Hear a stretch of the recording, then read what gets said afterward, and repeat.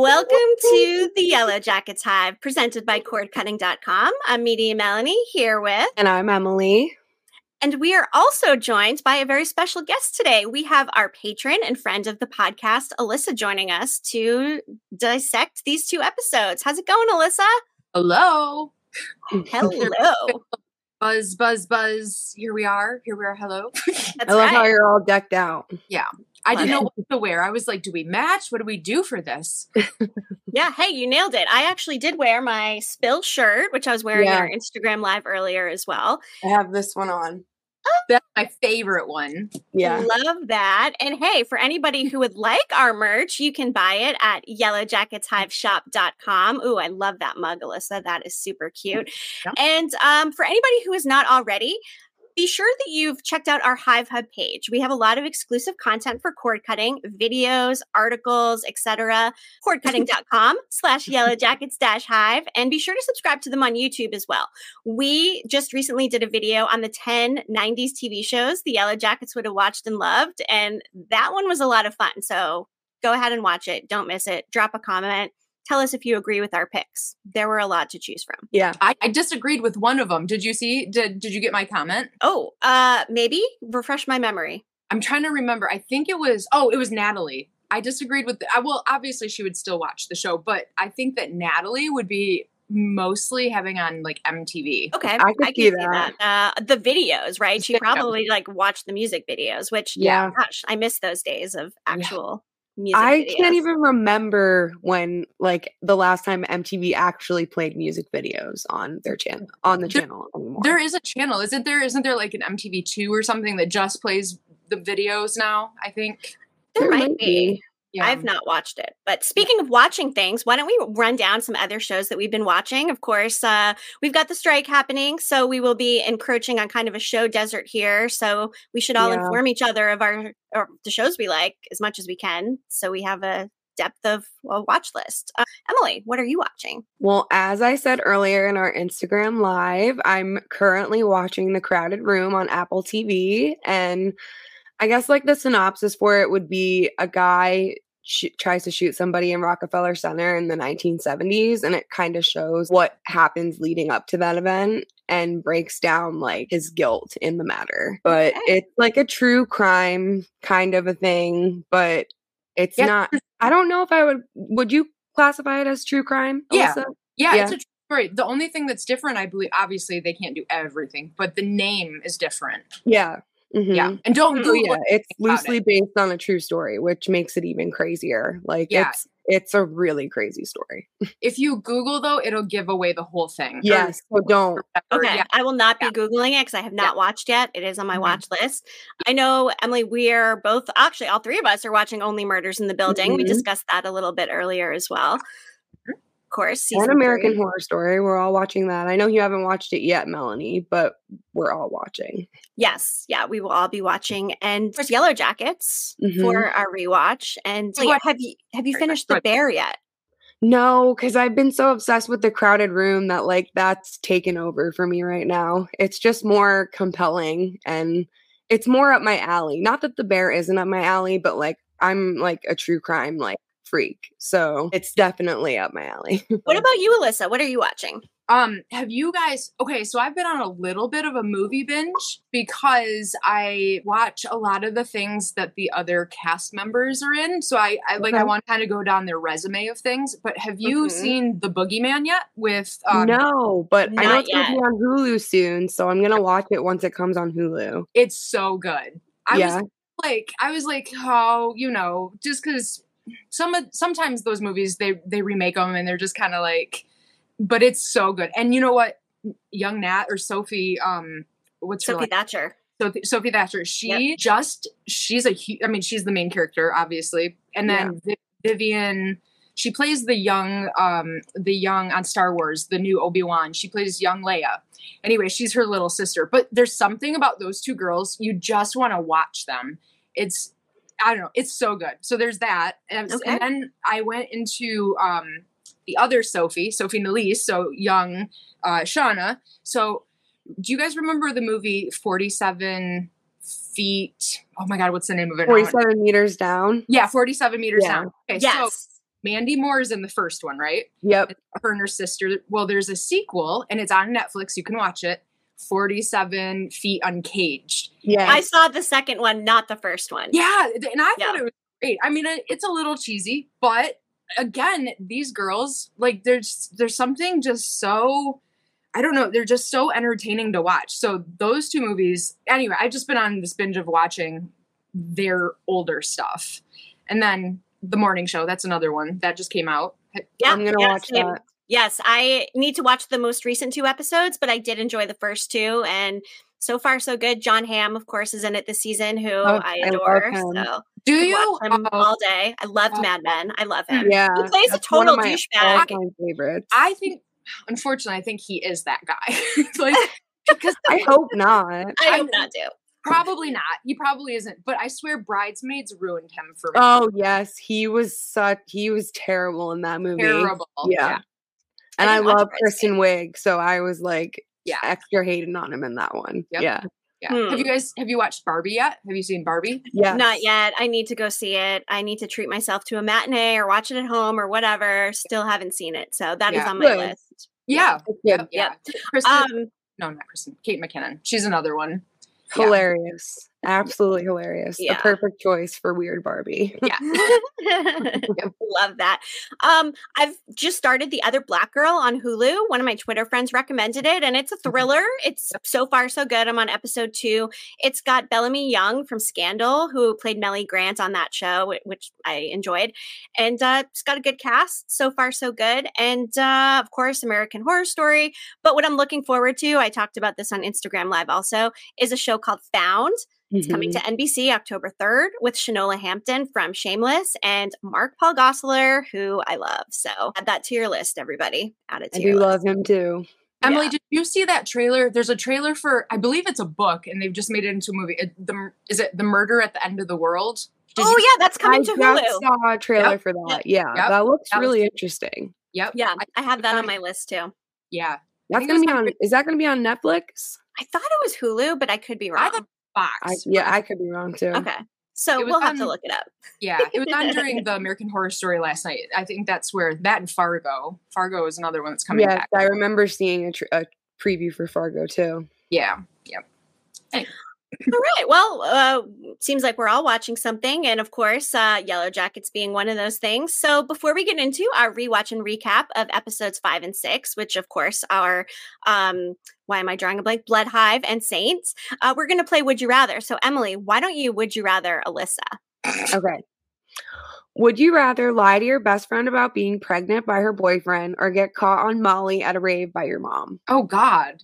Tough choice. Right? I think I'd rather get caught on Molly. I feel like that's like the lesser of two.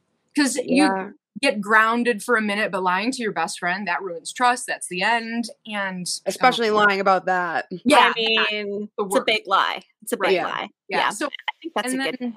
Yeah, it would definitely be a buzzkill. But big skill. I think I'd go that route too. Yeah, definitely. I feel the same way. I don't know. The whole pregnant by your best friend's boyfriend thing is a little iffy. So, yeah. Yeah. Just a little bit. Yeah. Okay. So, let's dive into Yellowjackets episode 5, Blood Hive. Emily, give us the description from Showtime. Out in the wilderness, the girls ride the Crimson Wave and plan a dark art slumber party. Natalie and Misty tame a stallion. On Halloween night, Shauna parties like it's 1996. Yes, she does. Yes, she does. And why don't we just start by kind of like just giving a basic summary or synopsis of the episode? Emily, why don't you dive in with that? Okay. So at this point, Lottie has run out of her medicine to combat what they are trying to play off as something like schizophrenia. Like that's what the medication is for, or so they say. Relationships are forming between Taissa and Van, as well as Natalie and Travis. We see both of them kiss for the first time in this episode, which I know there's so many haters on Natalie and Travis, but I love this episode so much just because of like the dynamic between the two of them in this episode. Like the things that Natalie says to him are so funny. Like, the 50s call, they want your dumbass attitude back. It's 1996. Our vaginas have monologues now. Like she has so many good lines in this episode. Yes. So Yeah. The their vagina ones, relationships love are that. forming. We see the group hold a seance in the attic, and Lottie appears to become somewhat possessed. Yes. Misty also poisons Ben, but he doesn't die. In order to get him to leave her alone, he deceives her by saying he has feelings for her. And I didn't agree with him doing that. I felt like that was a really No. bad move. Yeah. Yeah, there's some things I think you can play along with. And when it comes to MFQ and this situation, agree.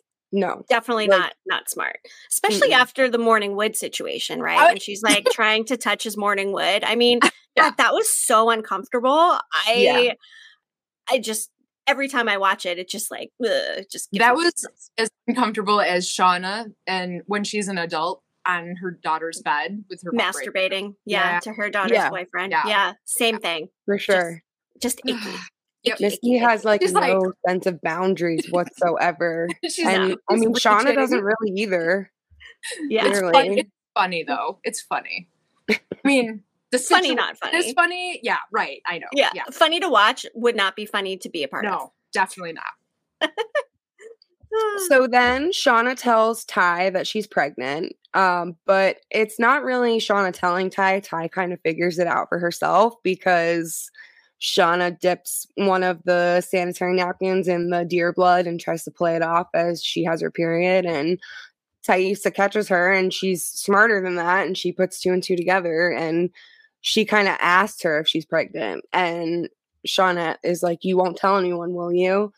And I thought that moment was really nice between the two of them too, because it showed that like they have a deeper bond, I feel like, than like a lot of the other girls out there have with each other. Like they have like an understanding with each other. Like otherwise she would have never actually admitted to her that she was pregnant. But then again, like she might have been thinking we're going to be stuck out here for a long time. She's going to find out regardless. So I may as well be honest about it. I don't know.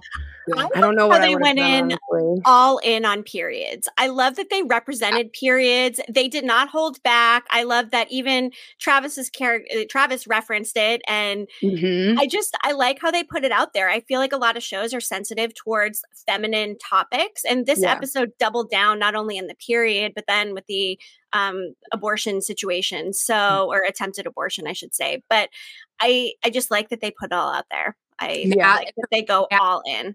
Nat's like, the Menzies? Are you afraid are of you scared of our Menzies? I love that line. Love that.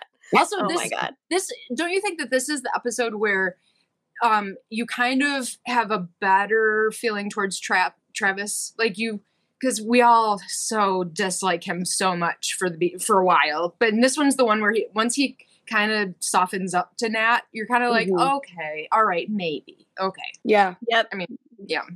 For sure. Yeah. I mean, Travis gets so much hate, but especially after season 2, like I have a totally different opinion of him than I had after watching season 1. Yeah. Because in season 1, like he's a dick. Yeah.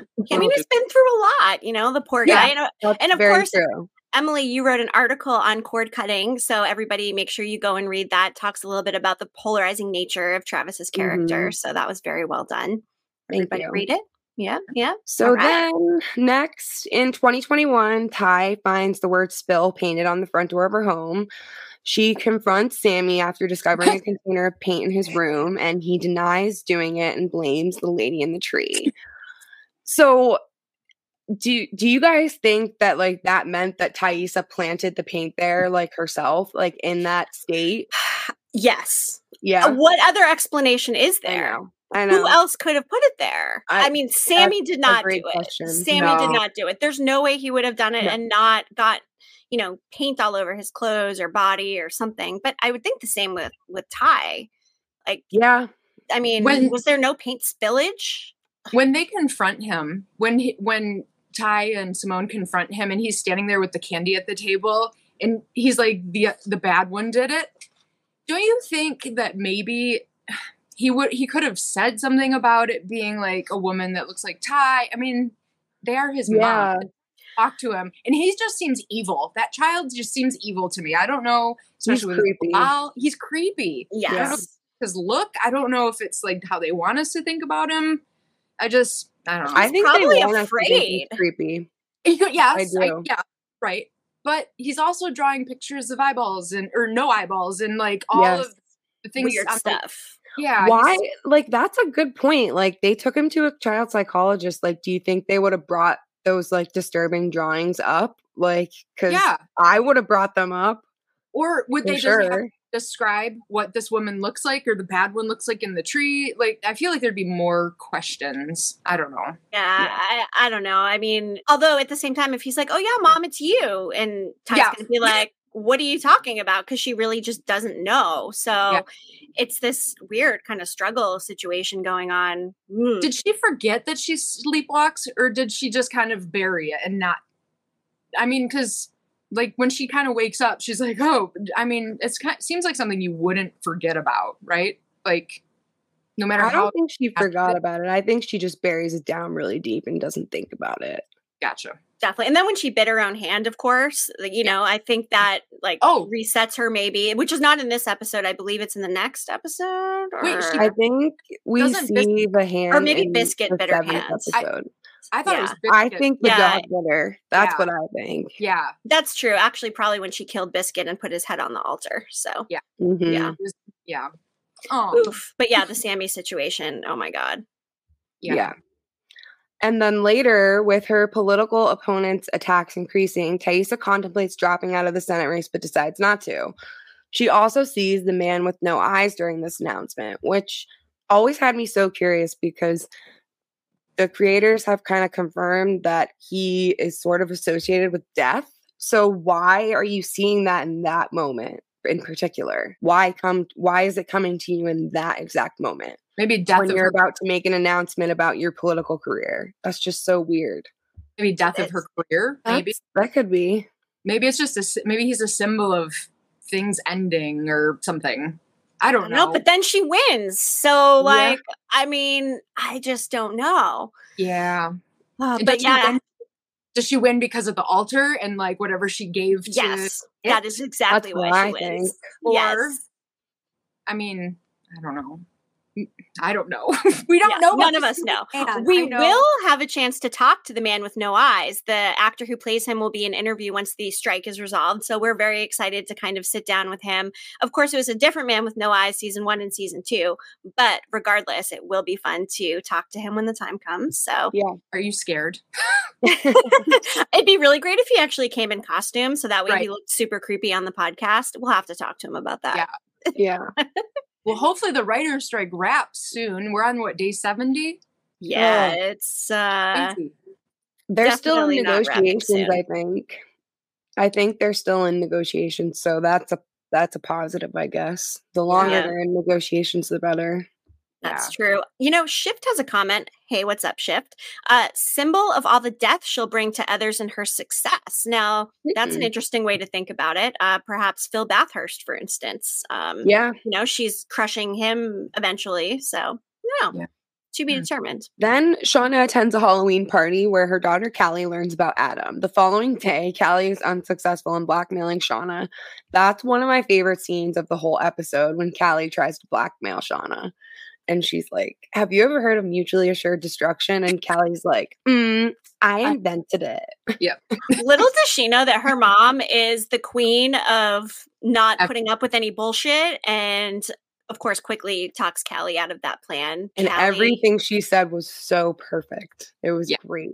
Yes, it was. Oh my God. And who do you think it's going to come to?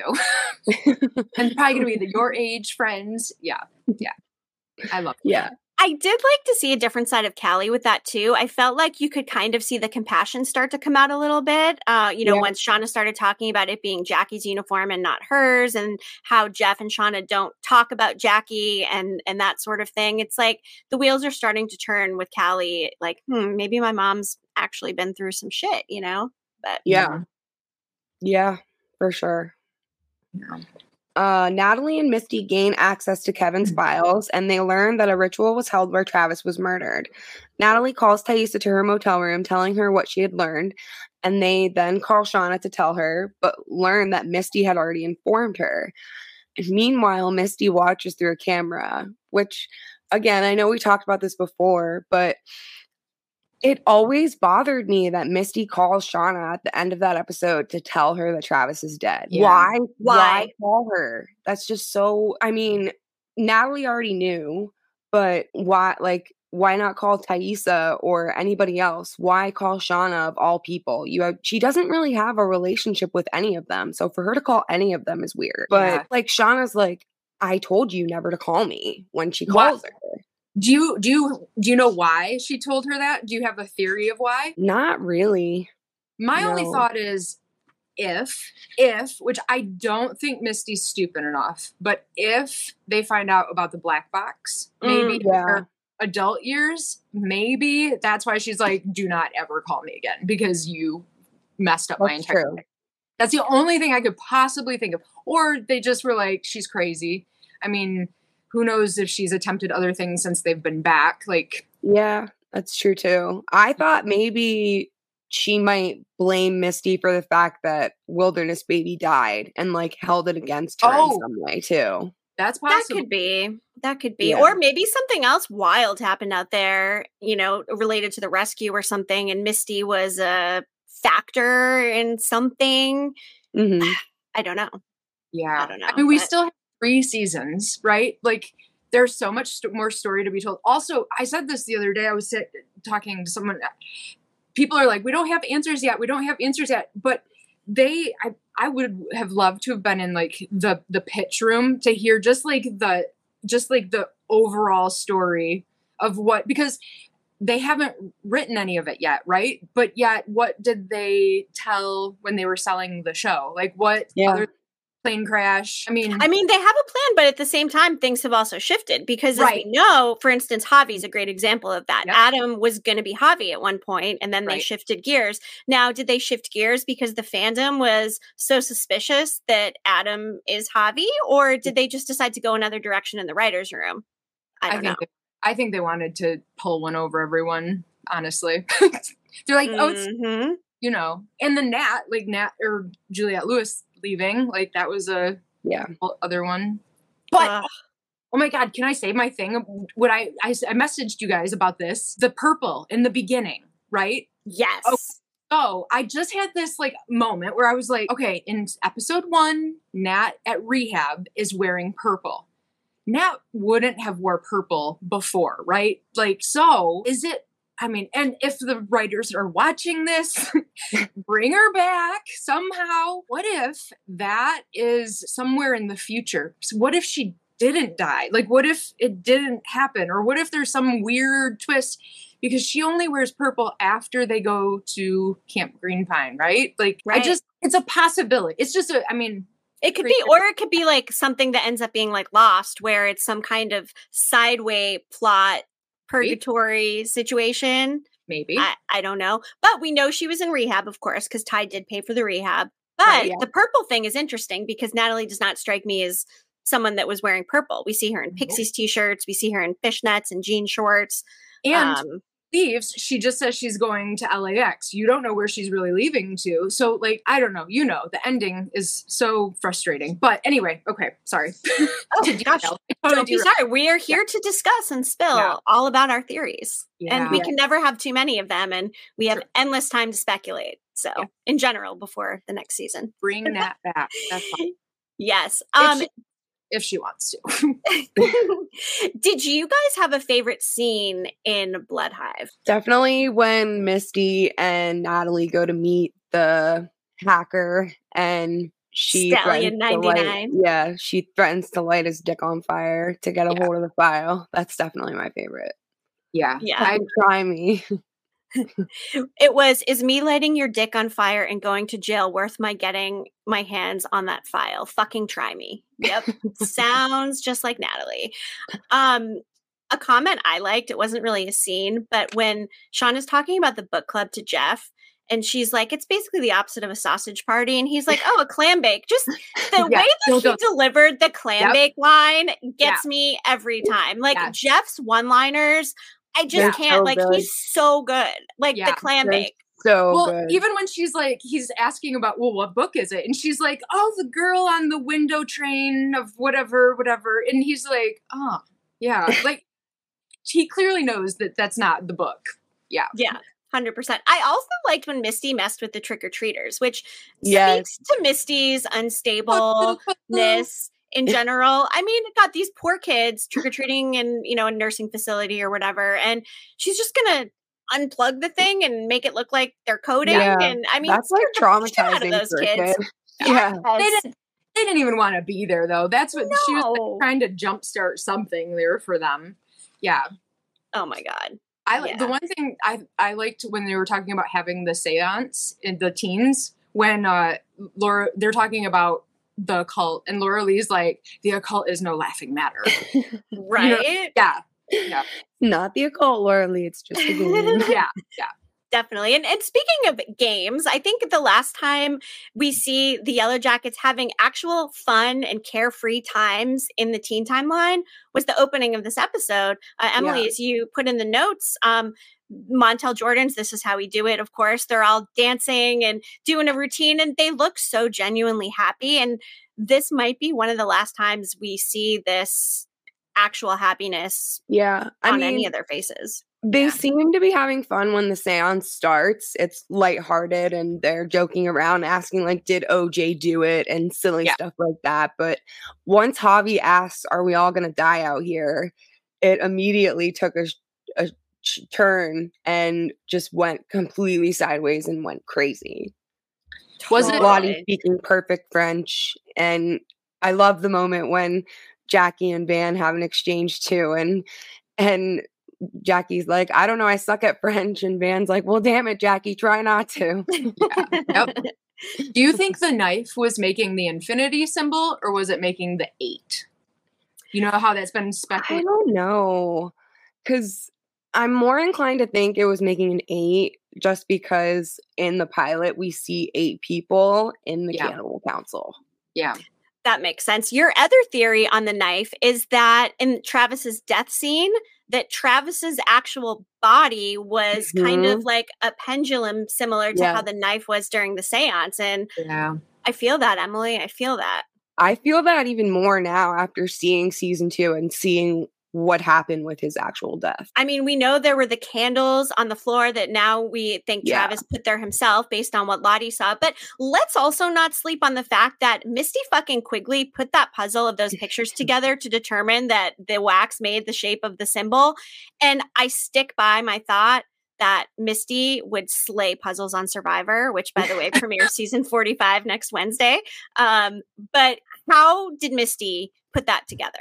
I feel like she had to know something that Natalie obviously didn't know. Yeah. Or she's just good at puzzles too. Like she was looking at the whole of a picture, and Natalie's looking more at Travis. Like Natalie's more, upset about what's going on, and Misty's looking at it like problem solving more so. Misty actually still wants to be involved in that world, whereas all the other women are kind of running from it. Right. Too. Yeah. That's true. Yeah. So she would figure it out quickly because she would be looking for something like that. And she needs that praise, or not the praise, but like that she did it or she helped or whatever. Yeah, I agree. Yep. And an interesting line in here, you know what that probably was. The dead guy's missing fingers trying to make their way home, something Natalie says.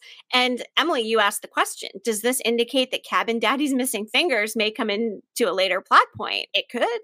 I just thought that was like, they put so many lines in there that are not by mistake. And it could have just been a funny chuckle, or it could have been like implying that he was missing fingers for a reason, because wasn't he holding the gun in the chair, or the gun was at least next to him, right? Yeah. So I don't know if that, like, if he could have even fired it the way that the gun was sitting, and if it would have done anything to his fingers, I have no idea. But well, you mean like did he kill himself? Or, no, because the gun would have either like fallen, or his head was back though, right? Yeah. So it didn't look like he did, though. It didn't look like he had used the gun. Back to the seance again, too, and the spill, all the spill stuff we get in this episode. Of course, we see it painted on Ty's door, and then Lottie saying, you must spill blood or else. And just, we have the blood in this episode also from the period. So it's interesting that we're getting this, we must spill blood situation coming.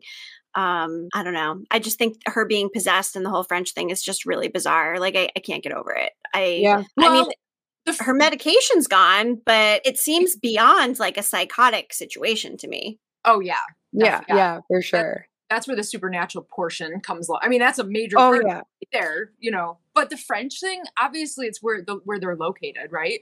That's true. French Canadian hunter guy. Yeah. I also think it's really because she did take French, and she might have picked up on more than she realized subconsciously. So she might have been able to speak it better, but not to the degree that she was speaking it. Yeah. No. And it sounded like a different voice. Like when you hear people who are possessed using a different voice or something. Yes. Like on the show Evil on Paramount Plus, which I'm obsessed with, by the way. When there's possessions on there, it's typically like a whole different voice, it sounds like. And I got that vibe with Lottie. It didn't sound like her, So yeah. I don't know. That's true. But the whole seance thing, it gets me. But who was she possessed by? Was she possessed by Cabin Daddy, maybe. Yeah. Maybe. Or the spirit of the woods. The Wendigo, right? The whole Wendigo theory. Could be. Yeah. Oh, wait, let's see. Talia, I don't know if the directors or showrunners have explicitly stated, but when watching the Young timeline, do you think that we're seeing 100% of what happened? No. That's an interesting question, and definitely not. And I wonder if it's from one particular character's perspective. I don't know. I kind of felt in the first season it was from Shauna's perspective. It seemed like it was Shauna's story. Yeah, totally. Like being told from her journals or something. Yeah. Well, perhaps. they can say too, she's the main character. Like the creators have said that in interviews. She's the main character, so this is kind of her story. Yeah. It is. That's true. Yeah. That would be interesting though, if say season 3 comes along and it's more towards Misty's side, or like one of the other would be. Oh my God! Right. And perspective is interesting, and we know the adults are not reliable narrators, so that of course brings into question the fact that they're probably not reliably, telling us what happens out there as well. So you probably get a different story, of course, from each one of them, and then we of course hear the line, it was just us out there, from one of them in season 2. So I don't know, like they imagined it all or something, I don't even think they're remembering it the way that it happened. I think they're remembering it like the way that they want to remember it. Like the cushy version. Yes. Not like the what really happened. Because I mean, when they're in the in season 2, when they're in the hut together, they're like, do you even remember what, like they were sitting there trying to remind each other of a story. You would not forget that. Okay, I'm sorry. If the 3 of us were out in the woods and we had to hunt each other and eat each other, we would not forget that. Okay? Right? We would not. You would bury it. Yes, absolutely. And you would never want to speak of that because, oh my God, right? But yeah. So they're just, their minds are, they're totally lying about what's happening. Mm-hmm. Also, they say at the very beginning, they're like, we promised we would never tell, like nobody else. So I don't know. I forgot my point. Sorry. No, it's all good. Yeah. Let's look at the music from episode 5, which is Blood Hive. Of course, we open with This Is How We Do It, Montel Jordan and Wino. That dance routine just gets me every time. Like, I just love it. I love it. Yeah. We have Emergency, Sophie Tucker, Novak, Yax X, and we have Freak Out, Night Lapse, and Bambi. And I've got to say, I love the music from the show, but this episode and the next episode, there weren't a lot of bangers that I was like, oh, this is the 90s. I love the music. Not as much as the earlier episodes, but I do love This Is How We Do It, though. This Is How We Do It is fantastic. That's the highlight musically of the entire show. 100%. That's the only thing we will completely disagree on. That is one song that I am like, no. Every time it came on the radio, I was like, nope. Turn the channel. I know. I don't get it. I don't know why. I know it's a classic. I get that. But maybe that's the reason. I think Montel Jordan's also problematic, maybe. I feel like something happened with him. Specifically, I'm not sure what, but I did use DJ weddings, and I worked on a radio station. And so that was something that I had to play a lot of. So that could also have something to do with it, just like that. Makes sense. And how many other dances? Anyway, but yeah. Okay. When she's like, when did hitting anything ever when did hitting anything ever fix it? And then she's like, ooh, blow on it. Like you would blow in an old Nintendo cartridge. I don't know, for anyone who played Nintendo in like the 80s or 90s when it wasn't working, you would like take the game cartridge out and blow on it as if that helped. I mean, it did help, but it did help. Yeah. Just saying. I mean, not wrong about blowing on it. So I don't know about the rate. Yeah. Anyway, sorry. Let's move on to episode 6, Saints. Emily, read us the show description.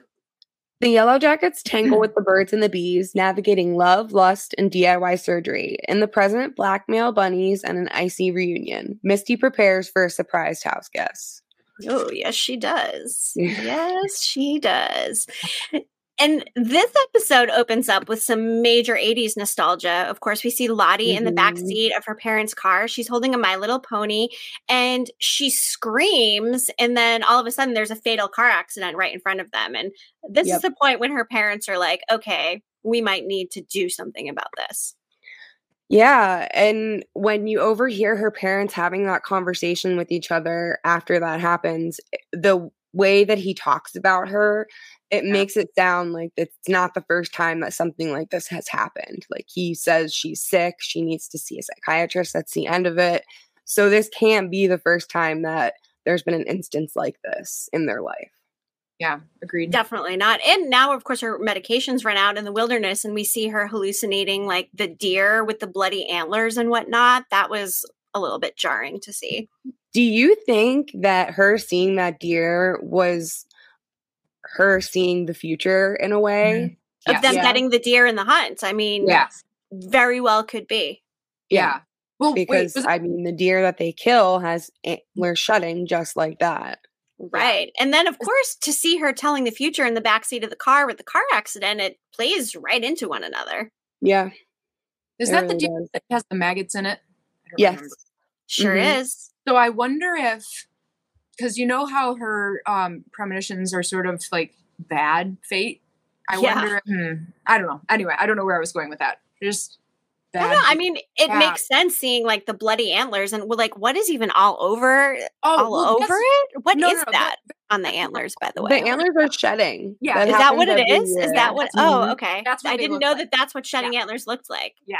It looks like blood. Yeah. It looks really gross. Like they actually bleed though? Like, well, they're furry. Yeah, it's like a skin. It's like there's fur on them. And then like antlers do not look like when they're on a wall. Like there's stuff that's on them. So that's why bucks, like they hit the trees and they try to, that's all. Yeah, I mean, gosh, my pair of shiny white antlers back here is all polished and beautiful. I just, I don't like to picture them with like blood and stuff on them. But Wait, so you're right. Could be telling the future. I think so. My husband randomly got them from some like job. They feel real. I think they're real. I'm pretty sure they're real. They look real. I found antlers. I found a thing at Walmart the other day. Can I say Walmart? I don't know. Yes. $10. Can I grab it? Do we have a second? Hold on. Go grab it. Shift. Do they do that yearly and it looks horrifying? They do that yearly and it looks horrifying. It really does look horrifying. Yeah. And really it's funny. Like you just said, shedding the antlers, and I didn't put 2 and 2 together. Ooh, that's a nice looking one. So but this is fake. So you can get this at Walmart for $15, but it's a Halloween. If you go into like the skeleton section now, I press so hard to get these things back in. Anyway, they come separate if you want to make like an outfit or something. And it's like plastic. Oh, cool. But $15 decoration. Add it to your circle. Anyway, sorry. And then like with the whole deer antler shedding situation, Lottie ends up telling Laura Lee about it, and that turns into a whole situation. Yeah. It sure does. A baptism. Yeah. Which is that baptism was very interesting too, with what Lottie sees during the baptism. Yeah. I sure was. Think about it. Like she goes into the tunnel, the candles, all of the first, when she sees the halo, that situation, like at first you think she's like, oh, she's holy and they're trying to make this happy religious situation like she's Jesus or something, but then the explosion comes, of course. And again, it's another instance of seeing the future, predicting what is going to happen. And then, of course, she's down in this underground whatever, which of course led the entire fandom to speculate about the underground mines, underground bunkers, and now we know there are underground we'll caves. ever see that location that she sees in that vision? Do you think we'll ever see it in real life? Probably. I mean, it's the second time she's had a thing with an underground situation, because we saw it with the underground Ghost Plane Mall situation in season 2 as well. So it leads me to think there's something else underground, maybe not just the caves. I mean, why else would they be doing that? And didn't we talk about black candles versus white candles at one point too? Yes. Oh. At the very end of her vision, right before she sees the fireball behind Laura Lee's head, the candles look like they change from white to black. Oh, good catch. I didn't notice that. Wow. And they used black candles in Travis's death scene, correct? Yes. So that's interesting. Like the light versus dark aspect of it. I'm not sure how it connects, but I wonder because the candles that they used in the seance were all white. Shift has a good point too. Where the fuck did all the candles even come from? I mean, we know the guy was stockpiling ammo, but the candles? They did have candles in the cabin, right? Also, they did, yeah. Did the black candles bring the Sanderson sisters back? Just saying. Right? Because the black. Oh, no, that's a black flame candle. No, that's black. Yes. That's my bad. Flame. Yeah. It's still a white candle. So, see, the Sanderson sisters weren't bad. Pardon the jet that just flew by a second ago. Nothing I can do about that. Okay. And then in 2021, Nat and Ty tell Shauna what happened to Travis. But of course, she already knew, which, again, to your point, Emily, why did Misty call her and tell her that? Yeah. I don't know. It's just so strange. Yeah, unless, like, do you guys Travis and Shauna develop more of a relationship that, like, we have yet to see? Do you think? No. I can't see that. Not in that sense. Not like a sexual relationship. But even friends, like, they just are not the same. No. I don't know. What if, there's those books, right, that Adam has? What if there's something to do with someone was telling stories before? What if Travis was telling stories? That's how the books, and then he wanted to go off the map, and that's why he changed his name, because he didn't want to be bothered anymore, and so maybe there was a falling out because the story was being told. I don't know. Maybe something to do with the books. But yeah, him changing his identity is just crazy to me in the first place. Like, there has got to be something specifically that triggered that, because it just doesn't make sense. Unless Travis and Nat, because they were so volatile together, right? Unless he changed his name to get away from her. Because you know how, did he go to rehab too? And, like, they were so bad together. Plus, he almost killed her when they got together in the last one, when we saw she was the queen. Maybe he changed it just for the relationship purpose so that she couldn't find him. Maybe. I feel like her overdose and almost dying, like, could have been a reason why he decided to go away from everybody. Yeah. It might have, like, pushed him over the edge because he didn't want to live that kind of a life anymore. And Thais, like you said, Alyssa, and Thaisa says, like, they were so toxic for each other. Right. And that was, like, the height of their toxicity with each other, was that overdose. Well, see, and that's why she was so adamant that he wouldn't kill himself, because, she almost overdosed. And then, so he could have been that upset that she almost died. So why would he kill himself? So death was a serious topic between the two of them. Yeah. So that's kind of another point. And then he went through all the trouble to change his name. Why is he calling Lottie over there? I mean, there's just, again, so much that doesn't make sense. And Emily, you're working, or actually you just finished, hasn't been published yet, your Lottie the Liar article, which will be coming out on Cord Cutting. Ooh. So that will be interesting to explore, kind of the unreliable narrator situation. So everybody be on the lookout for that on our Cord Cutting Hive Hub page. It's fun. We need more. We need more everything, because we're so limited right now, Yeah. All I get to see on Instagram, or just when Teen Ty, Jasmine, she's always posting which day it is. That's how I only know what day it is. I'm like, we're there. She's good about posting too. Every day. Yeah. Hopefully it resolves soon. And it's Sammy's birthday. Happy birthday to her. Sammy had That's right. Yeah, yesterday. She turned 27 or 28? 27? 28. 28. She's getting married too, right? She is. Yeah. She had her bridal shower and she had some of the cast attend, which was a super cute photo. I love to see that. It was adorable that Melanie was there. Oh So my God. So cute. Oh, I love that. I feel like she's like their teen mom in a way. Totally. Mm-hmm. Absolutely. So another interesting thing from this episode, I think, is the fact that we see Sammy in the backseat of a car, very similar to how we saw Lottie in the backseat of a car. Oh. And that is not an accident. I mean, no. First of all, I feel like they're setting up Sammy to kind of be like the next generation of Lottie, right? Yeah.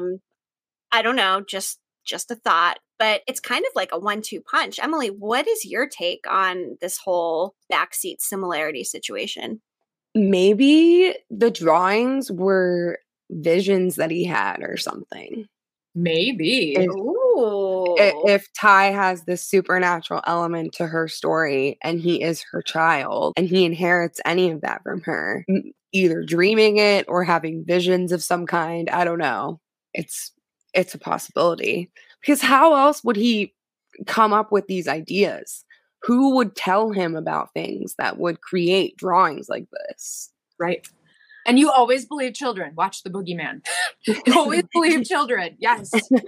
That's right. I mean, you never know. And they have younger, less impressionable brains than we do because we have all these preconceived notions about how things are supposed to be. But kids have this sense of innocence where they just kind of see things how they see them for what they are. They tell it how it is. So, but I mean, they do lie. Those you two have kids, right? Like, yeah. Kids lie, I mean, they can lie, but you can usually tell. But big things, I just, I don't know. But the Sammy Lottie backseat thing just makes me really question what's going on with Sammy and whether or not it's similar to what happened with Lottie as a child. And of course, we know how that ended up for her as an adult. Yeah. It's very true. Or do we? Or are they back to season 1, episode 1? They're really just at this place. I'm just maybe. Sorry. God, no, it's fine. I mean, we are here to speculate. Of course, Ty and Simone want to make an appointment to bring Sammy into a psychologist, very similar to how Lottie's parents did. So there's just so much mirroring between these two things. Like, so much. Yeah. Where are they? Do you know where they're at? I mean, Sammy and Simone. Well, Simone, we know where she's at. I mean, now at this point. Oh, we don't know because we never got any closure. We don't know where Steve is. We don't know where Sammy is. Is Simone's still in the hospital? We surmise, but we don't know who's taking care of Sammy. And is Biscuit's head still downstairs or in the basement? That's a good question. Oof. Yeah. And is Steve's head going to be there next? Which, of course, is another consideration. You know the picture of the dog being like, and with looking when Thais is holding Steve, and there's a picture that's been floating around forever where Steve's like looking at Biscuit's head in the picture.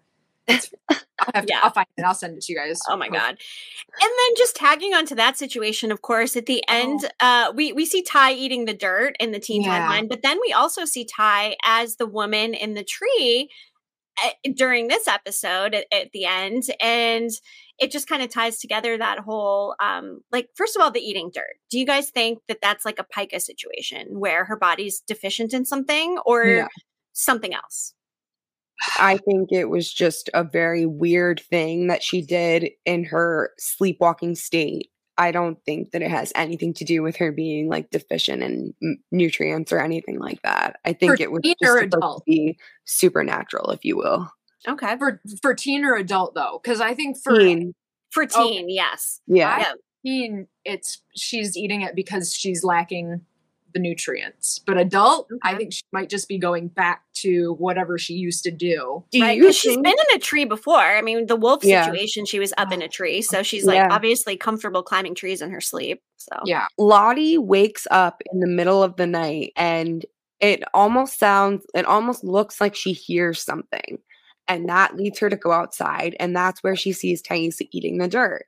She asks Thaisa about it the next day, and Thaisa says, like, what the fuck? I can't do crazy right now. Brushing it off. Like, I would never eat dirt. That's insane. Yeah. Do you think that because of the way that Thaisa acted about it, that Lottie may have assumed that she imagined it? Oh, maybe. Like, maybe it was another vision, or she just thought that it was something that she's like, she can't trust her own thoughts anymore.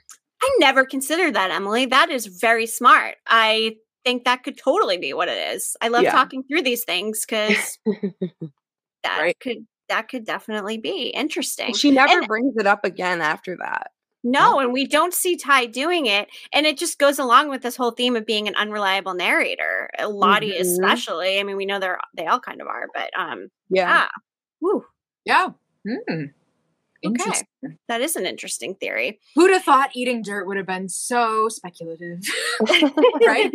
Everything is speculative when it comes to Yellowjackets, everybody. It's true. Every single thing. Yes. Other things happening in the adult timeline. We have Natalie and Kevin.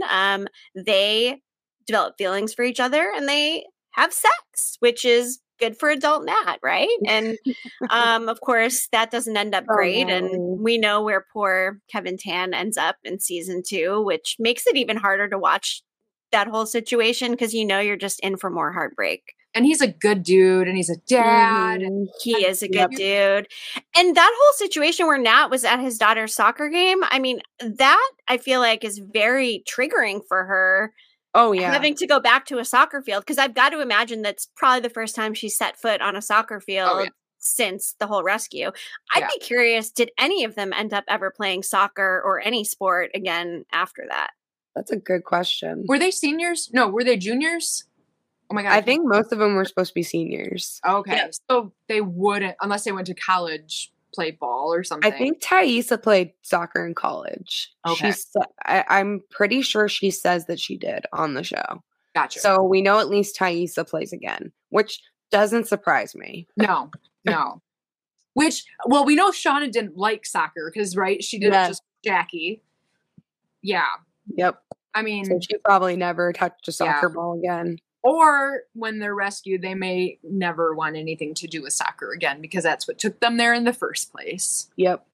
Or just go back to their original, you know how sometimes maybe they're like, oh, we're back, even though they had to go through all of the, well, we'll find out whatever happens. We will. We've got our friend Keith Board now joining us. Hey, how's it going? Going great, Keith. Thanks for joining us. Always appreciate you buzzing in. We just did a collaboration with him last week on different shows we're watching, so check it out on YouTube. And back to the episode. Let's see.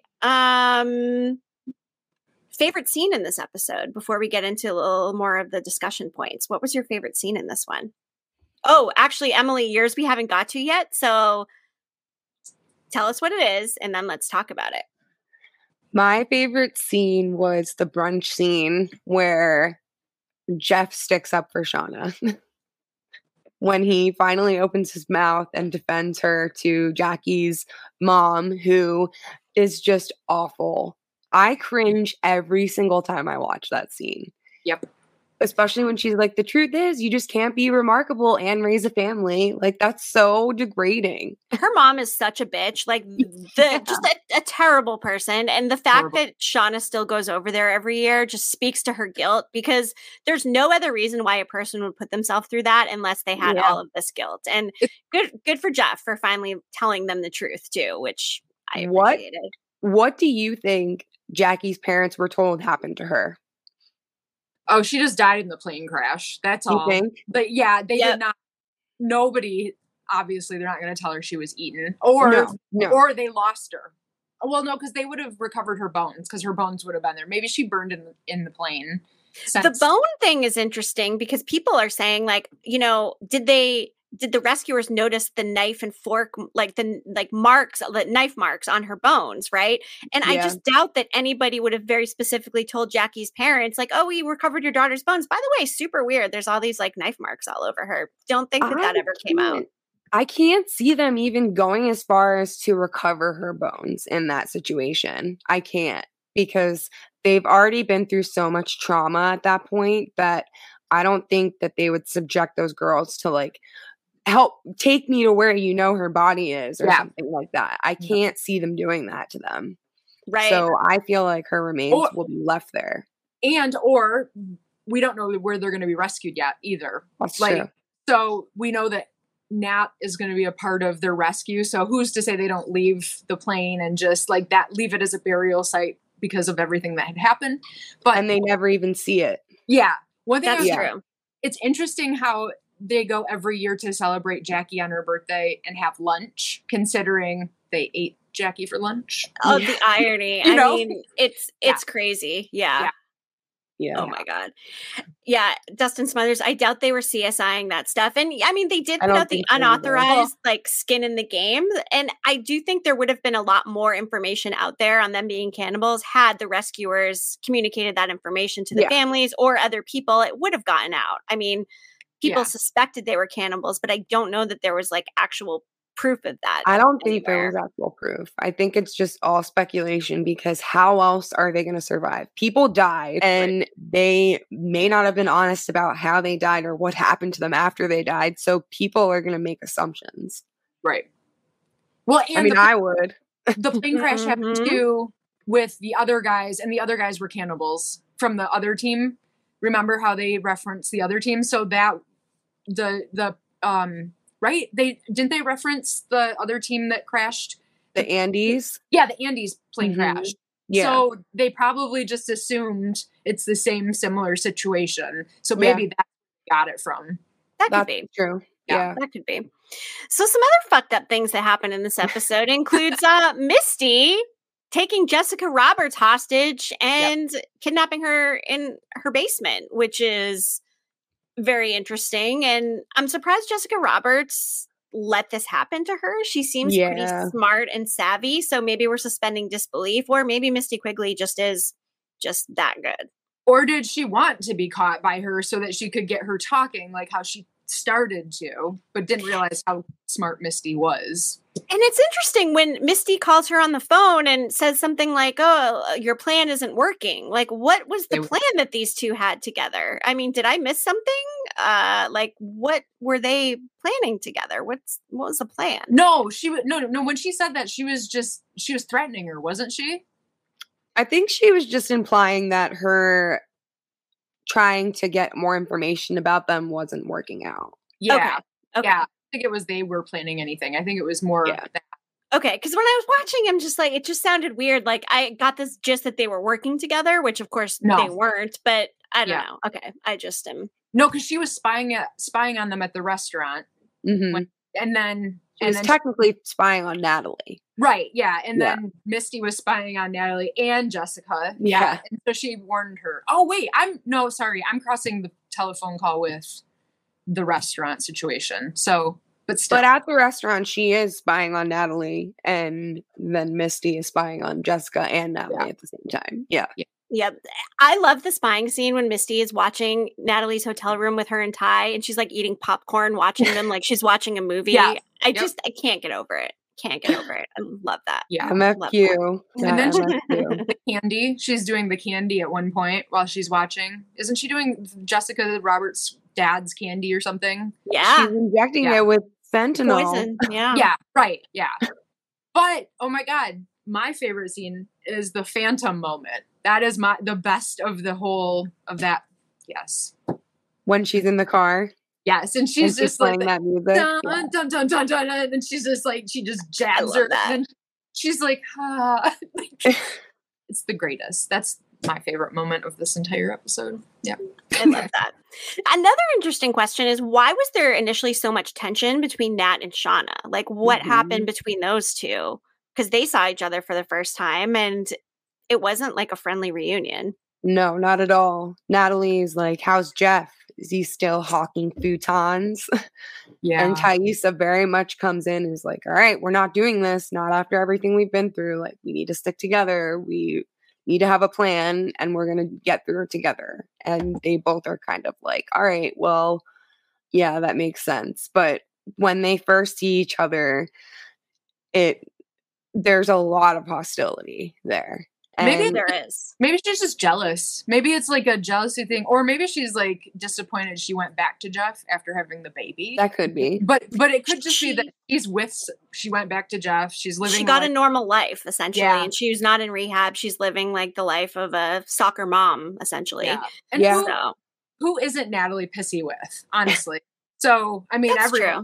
Even Kevin Tan, who she really likes, she's kind of that way with too. So that does make sense. Of course, this episode too, we saw Natalie and Travis have sex in the teen timeline, but the condom question with Coach is something that we still haven't had answered either. Like, why did he have so many condoms? And we now know he was, of course, with Paul before the crash. Why did he have all the condoms? What's the deal with that? Was he just going on like some sex binge? Yeah. Or did he just bring them to have on hand in case he thought anybody might need them?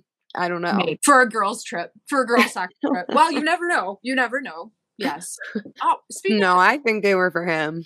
I do. So he was just going to go do it. I mean, it sounds like now we know he had less experience than Paul. He was very much like in the closet comparatively. Yeah. So maybe he was just going out to get some more experience before he came back home to Paul. I don't know, but it's a lot of condoms for a It's also the 90s and gay men, and who knows? Who knows? That's true. That's a good point. Just so many things. So many things. Speaking of things we don't know, we see Shauna holding a fucking postcard in this episode, which was Natalie's postcard, by the way. But we still don't know, of course, why Shauna didn't get a postcard, which many people think it's because Jeff sent them and he didn't want to send one to his wife and alert her to the situation. But I, along with Emily, and I don't know about you, Alyssa, still think that somebody else, there's another survivor out there and they sent the postcards. There's books too. Who is telling the story? So someone with a postcard. It's someone. I thought maybe Allie could have been somebody that was telling a story because she was supposed to be there, and I could see her capitalizing on the fact that she was supposed to be there. And she was in that first episode, like with the reporter, Jessica. Yeah. But what is she telling? I mean, if there's a whole book based on, is that what the book is? Like, I was supposed to go, but I broke my leg, no. Unless she acted like she was told the story by someone. Maybe. God, who do you think, if you could choose a character to come to be the hidden or the surprise character, who would you want to come back? Ooh, I'd like to see Coach Ben come back. Like, I would love nothing than an angry Coach Ben to emerge from the wilderness and like, surprise, bitches. Exactly. Surprise, bitches. That's exactly the line we need to hear him say, too. Yeah, maybe. I would love that. But I do think Akila could be a renowned plastic surgeon as well. And I wouldn't be surprised if maybe she showed up. I don't know. Yeah, I hope so. I like her character. Yeah, I do too. I mean, we like them all, right? Except for Mari. Unfortunately. I mean, even though we like her, but she's just mean. She's a little on the snarkier side of things. Yeah. Speaking of snarky people, Jackie's dad makes a comment and says to Shauna, "And you're the mother of such a special little child." Does that mean they know something about Callie, who's of course very snarky, that we don't know yet? Emily, what are your thoughts on that? Snarky child. I don't know what to think, honestly. It's a weird thing to say, I feel like, and because I don't think that they have a relationship with Jackie's parents outside of this dinner that they go to every year. So they probably don't know anything about Callie. So to make a comment like that when you don't even know her, what makes her so special? They don't know about Wilderness Baby. Like, there's no way Jackie's parents know about Wilderness Baby. They do not know about. What if they just, how they talk so much about Jackie, like how special Jackie was? Maybe that's just how they talk about their children. Maybe it's just our children are so special. Like, except for you, Shauna, you're a fucking weirdo. Right? Yeah. You apparently can't keep up. You're not good, Shauna. Yeah. Right. But saying that from a mother's perspective. Except for Shauna. Right. Yeah. Right. Something else interesting. Nat was willing to give up and sell her Porsche in order to keep their secrets from getting out for this blackmail. So they're very clearly desperate to not have the blackmailer put this information out. Meanwhile, Ty's like, I'm not really in a good place with my wife right now to be like, co-signing for a $50,000 loan or whatever. But the easy manner in which Natalie steps up, that speaks to her being a leader. Of course, she becomes the leader at the end of season 2, and perhaps she stays that way throughout. Maybe she's the antler queen throughout. Or, as we've speculated, the antlers could be passed. Mm-hmm. Yeah. Alyssa, do you think it will be a different antler queen moving forward? Or do you think they'll take turns? Do you think it'll stay Natalie? What do you think? I hope that it stays Natalie, because seems to be the only one who has her right mindset in a sense. Yeah. But I think it's going to be passed. I think someone's going to do something along the way, and they're going to have the moment of being the queen until the next. Like, I feel like it's going to become part of the ritual somehow. I can see that. Yeah. What do you guys think? You think it's going to be Nat or change? I think it could change, but I think that it could also go back to Natalie again. Yeah. Like, she could be dethroned, but possibly step back up again at some point. Because I very much think that Natalie is responsible for them getting rescued at this point, just based off of like context clues from things that the women have said about her. And especially a line that Taissa says about her in the 7th episode about how they wouldn't be here if it wasn't for her. Right. So yeah. It makes me think that Natalie was the reason behind their rescue in some way, shape, or form.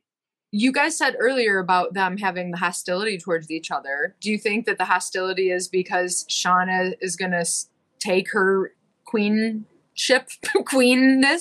Oh, Shauna was super salty. She was super salty about the fact that she didn't get chosen. Right. So she 100% thought she deserved it. But you know what? That saltiness and her being up journaling about it late at night is what saved their asses from that cabin burning down and engulfing them all in flames. So in a way, they should also thank Shauna for being bitter. Because if she wasn't awake, would they have been able to escape the cabin in time? I don't know. Probably not.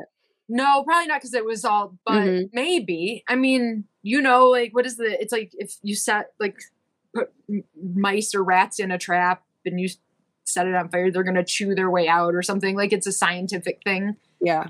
So maybe one of them would have figured a way out. Then they would have been cool. I think this episode for me, I think the most powerful thing that happened was the attempted abortion scene. I mentioned it earlier. And, it was very difficult to watch. Much like the episode of Key, the childbirth episode. I actually have not been able to rewatch that. It just hit me in a different way. And it was a lot. And I've, of course, rewatched this episode, but I just always appreciate that they shed such a light on abortion and the difficult nature of it, how dangerous it can be, and how hard it is to come to that decision. And then, of course, Shauna changed her mind, and her and Ty being willing to do that. I mean, I love my friends. I love my friends, but I honestly don't know if I was in that situation, if I could have done that. I'm getting goosebumps even talking about it. I could never. Oh, can you imagine being in that? This was an inappropriate would you rather, so I did not add it in there. But I was like, I'm like, oh my God. I could never. About a would you rather. No, couldn't do it. I mean, if it's life or death, though, for you, I mean, if you want to live, or are you saying that you'd be, who are you saying that you'd be? Or neither, obviously. I would never be able to help my friend do that. No, never. I would never be able to do it myself either. I don't think I could do it either way. It just wouldn't be a consideration. I wouldn't want to kill myself out there, but I think that killing yourself in a different way would actually maybe be better than attempting to do a DIY abortion. I don't know. I mean, it sucks so much can go wrong. Yeah. I mean, they don't know what the heck they're doing at all. No. But I understand what they were trying to do, and I'm not defending it either way. Obviously, it's terrifying altogether. I just feel like I don't know. We're so bonded because of that, though. Sure. They have much more of a connection, I feel like, than a lot of the other ones. And good for the show for putting it out there and just bringing that raw emotion to it. I mean, Sophie Nélisse has just done some incredible acting throughout both seasons. And the fact that she didn't get the Emmy nomination just... The whole show burns me. I can't believe how much they got shit on. With the fans, with the people, the promoted. I just cannot believe... there were 3 nominations and that's it? Yep. And they're costume, which is great. That's great. I'm glad that they at least got nominated, but this is season 2, again, and this season was huge. They promoted the shit out of it. Like it just they were robbed. They were robbed. That's just the bottom line. I think there are some shows that are out there that are just like the Moneyball shows that just totally knock it out of the park. But this show is so good. This should have been like the underdog show that should have came in and won everything. Honestly. Really should have been. It really should have been. And, just one more like final, I guess, note, like random on this episode is the animal representation. We see the owl with the diffuser. We see the bunnies at Jackie's house, which I think is just so interesting. The whole like Jackie thing. Jackie makes the comment about bunnies are basically just squirrels with a fluffy tail.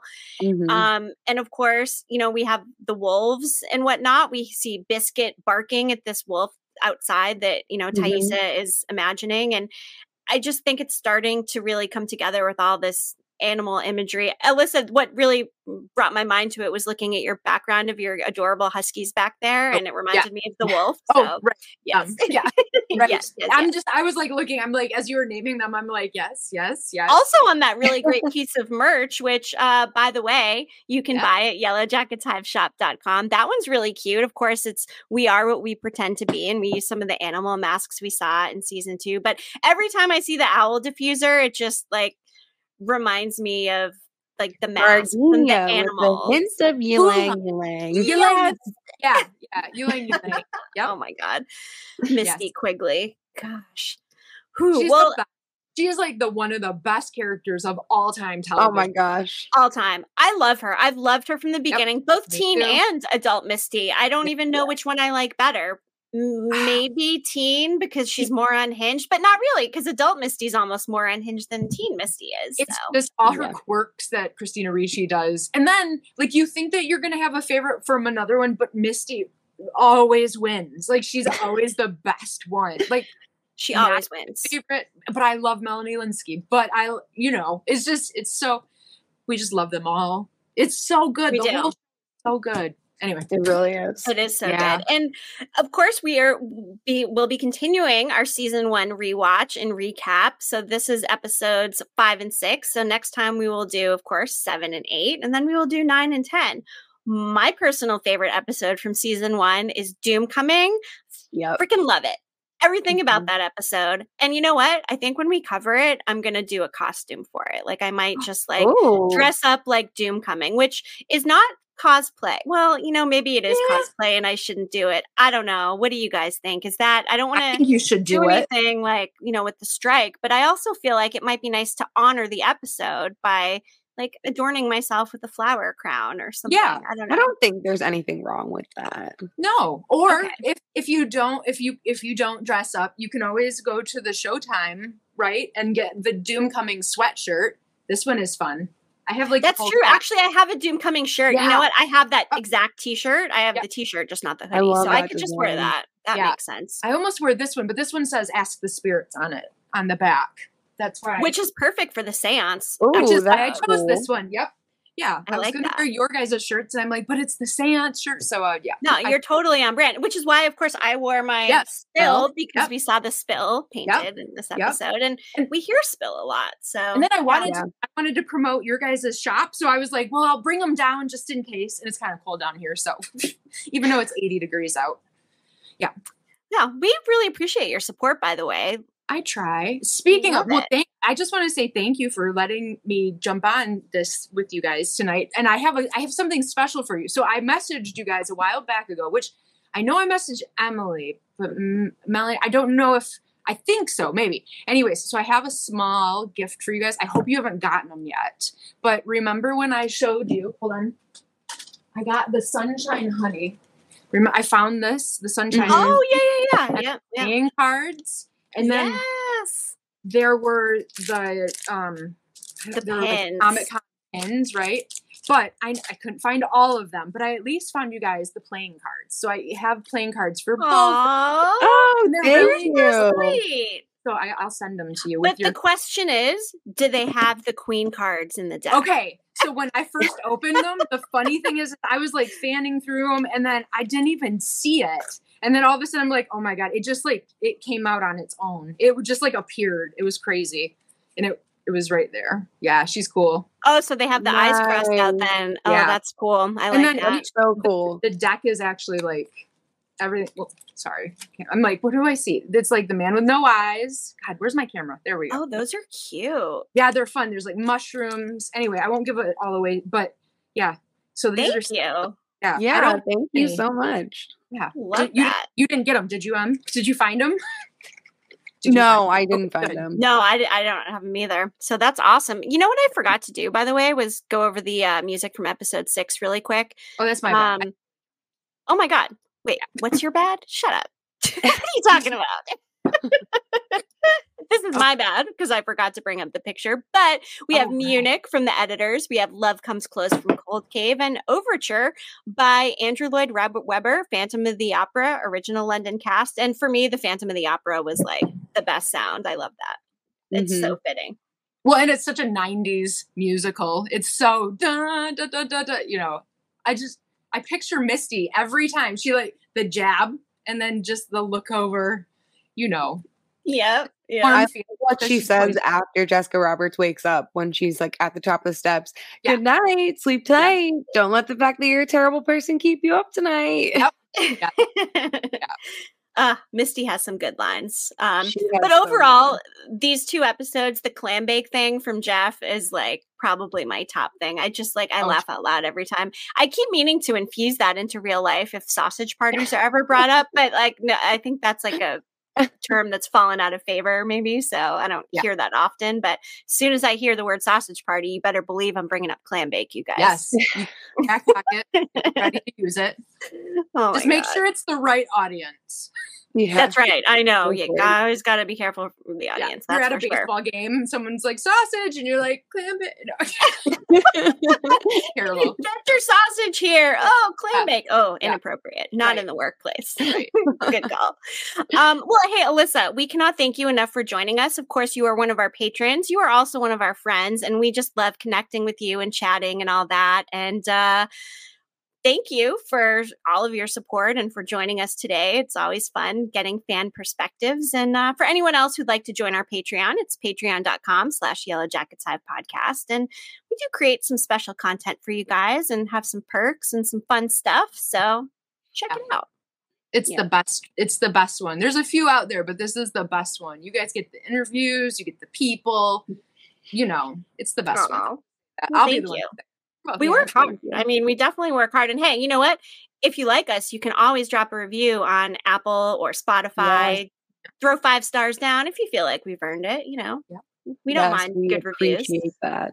And I'm like, where, like, because you know, you guys have all of the social places. I'm trying to. Okay, yep, I saw this here. Yep, I saw that there. Yeah, we're on TikTok now too. We have a TikTok. We're trying to kind of step up our TikTok game. Nice. So that's exciting. Look for us on TikTok as well. And our friend Vine, actually, who I was supposed to shout out at the beginning of the show, Vine's Cabin on Twitter and on TikTok, helped us out with some clips for the TikTok we made for cord cutting, which is going to drop relatively soon. So shout out to Vine. Vine is awesome. She's been kind of involved in chatty with us from the beginning, and we just really appreciate her and her enthusiasm, her help. She came on and met Nuha, and she also read the eulogy that she wrote as Misty Quigley delivering to Crystal, which was really cool too. So Vine's Cabin on Twitter. She's great. We love her. Yeah. Yes, we love everybody. We love the entire Hive and all the fandom. I mean, we appreciate you guys so much. And of course, if it wasn't for all the fans out there, then we'd have no one to create content for. So exactly. Buzz. Awesome. But again, we do have a little bit until season 3 comes back. So we're going to be dropping all kinds of different, various creative pieces of content, videos, written articles on cord cutting. And we're going to cover some other shows as well, which we've talked about doing from. We just have not had the time because we've been doing so many other things. And possibly Evil on Paramount Plus too. So for those of you out there who haven't watched that one yet, check it out. It's good. You guys, you mentioned on Patreon, you said you were looking for ideas too. So if people had ideas to send them your way. One thing I was thinking, since I went down this whole, like, their resume, all of the actors and their resume, you should do something like a highlight reel of some of the stuff that they've all been in. Like, some people... It's funny you say that because we were literally just texting. So we have our meeting with Cord Cutting next week and we pitch them different ideas. One of the ideas we're pitching is like an article or video on where to watch the cast members in other places. So I think for the adults, we could probably do a separate one for each adult, especially ones with longer resumes. For the teens, maybe we just do it all in one. Not sure yet, but that's a great idea. And great minds think alike because we were also going down that path. So thank you. Just means you got to pull the trigger. Yeah. Oh, definitely. Definitely. Yeah. We will definitely add that one to the list. And everybody send your ideas our way. We love ideas. We try to kind of think outside the box with some of them. And we just appreciate you guys consuming all of it. So thank you. Right on. All right. I'm going to hop off so you guys can finish up and do your thing. So, all right. Sounds good. Okay? Of course. Thank you for joining us. We'll see you soon. Bye, guys. Bye. Oh, that was fun. It's always nice getting a fan's perspective too. Because I mean, we, of course have our own theories and thoughts, but gosh, it's nice infusing all different brains into the mix. It is. It's the best when we all get to theorize live together in real time. Shift said he just did a Jasmine Savoy Brown marathon and it was awesome. And she's been in some pretty amazing stuff. I still actually need to see the most recent Scream movie, which I've not seen before. It's good. Scream is one that I will watch every time. The original Scream is one of my favorite movies of all time. I just love it. It's so good. I mean, it's like cheesy now, but it's so good. It's just a classic. Yeah, I've got to watch the recent one. I need to go watch Barbie, which of course does not have a Yellowjackets cast member. Just something I need to watch. So that's a good one too. Yes, it is. One show not to watch really quick before we sign off, Wilderness on Amazon Prime. I just did my watch this Wednesday warning on it yesterday because it was not good. It was very trashy. I hate watched the whole damn thing, all 6 episodes, and just going to throw it out there. Don't waste your time. Okay. I won't waste my time then. Yeah, don't waste your time. Watch something else. Just do it. Some people think it's juicy. I don't think so. I like a good thriller, but it just didn't do it for me. I like the guy that plays the husband, like in the other stuff that he's been in. Like, he's great in The Haunting of Hill House. Yeah. Really good. He was also in Surface on Apple TV Plus, and I hated his character there, and I really hated it in Wilderness, but he was really good in Haunting of Hill House. I think he was in The Invisible Man as well, which I actually did not see. Was he good in that? Did you see it? Yes. That's a good one. You're welcome, Shift. He said, thanks for saving me. I almost started that. Yeah, don't waste your time. I need to finish Impulse, too, on YouTube, which has, of course, Sarah Desjardins, who plays Callie in Yellowjackets. So I could talk about TV all day, but before we're here for a full hour and a half, which is a little longer than we normally go, we will sign off. Yes. All right. Thank you, everybody, for joining us. Thank you. And until we spill again.